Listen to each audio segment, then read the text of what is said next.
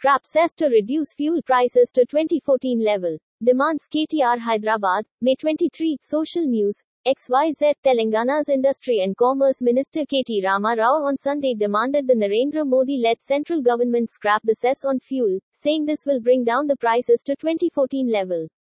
He was reacting to the centre's move to slash the excise duty on petrol and diesel and the subsequent demands by the opposition in the state that the state government also cut value-added tax VAT on fuel to ease the burden on common man.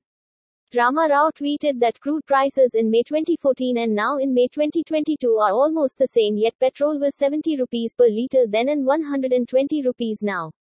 Telangana VAT has remained unchanged. So what and who caused price rise and who is responsible? He asked. KTR, as the minister is popularly known, pointed out that special additional excise duty, road and infrastructure cess, agriculture and infrastructure development cess all unilaterally imposed by the union government are responsible for hike. Revenues from above are not shared with states. If cess are scrapped, fuel prices will be at 2014 level, he added. The centre on Saturday announced 8 rupees per litre cut in excise duty on petrol and 6 rupees on diesel. There was this shopkeeper next to my school who used to hike the prices by 300% during peak season and then just to hoodwink people, slash it by 30% and his cronies would start hailing it as a bumper offer and thank him. Sounds familiar? Who increased the prices in the first place? Asked KTR. Source: Ian's.